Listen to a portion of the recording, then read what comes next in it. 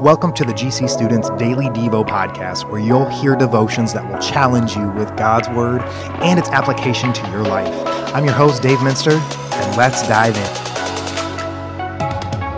So this morning I woke up at 3 a.m. to my dog Bella barking up a storm in the backyard. And I know that dogs sometimes go outside and they're like, oh, it's really quiet out, so I'm just going to bark, bark, bark, bark, bark, bark, bark, bark, bark, bark. And they just go crazy. But Bella was just going ham with her barking, barking out as much as she could breathe in.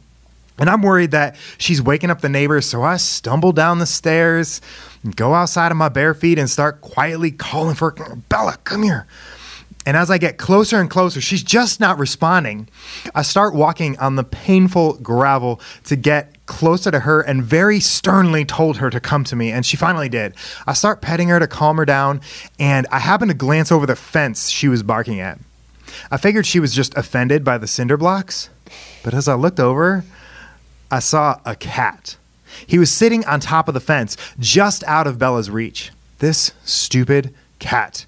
He knew Bella couldn't do anything but bark, so he just stood up there, all smug, torturing my poor puppy. So I looked over at Bella, and I only had to say one word: yes. And Bella took off after the cat again, and I helped shoo this silly cat away. One thing that tortures us but stays just outside of our reach is stress, anxiety, and worry.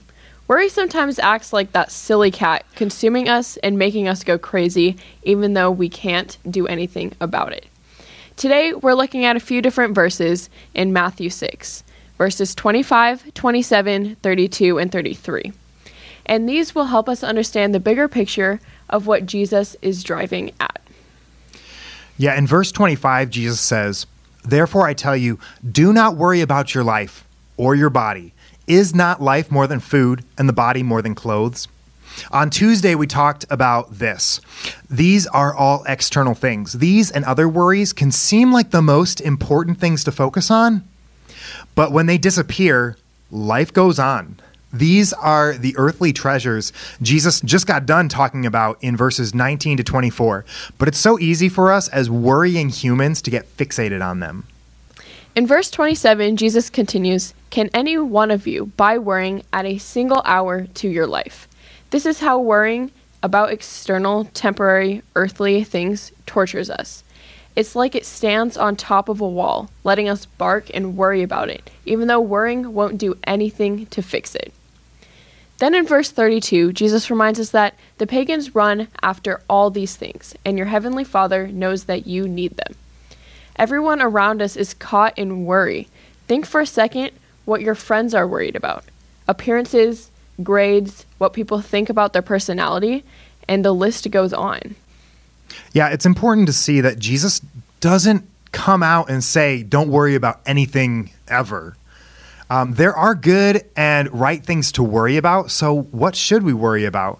In verse 33, Jesus gives us the answer. But seek first his kingdom and his righteousness, and all these things will be given to you as well. And here it's not even worry, it's concern and seeking. As Christians, we concern ourselves with things that God has control over, that he points us towards. It's asking God every day, God, what do you want me to focus on? Who can I be helping today? How can I be following Jesus' example? So for today's challenge, start asking those questions to God in the mornings. Seek him out in prayer when you wake up and ask him how you can use today to be concerned for helping other people and for growing closer to him. Thanks for spending some time with me today to be challenged by Jesus. It would be a huge help to this podcast if you subscribe to it and shared it with your friends. Thanks.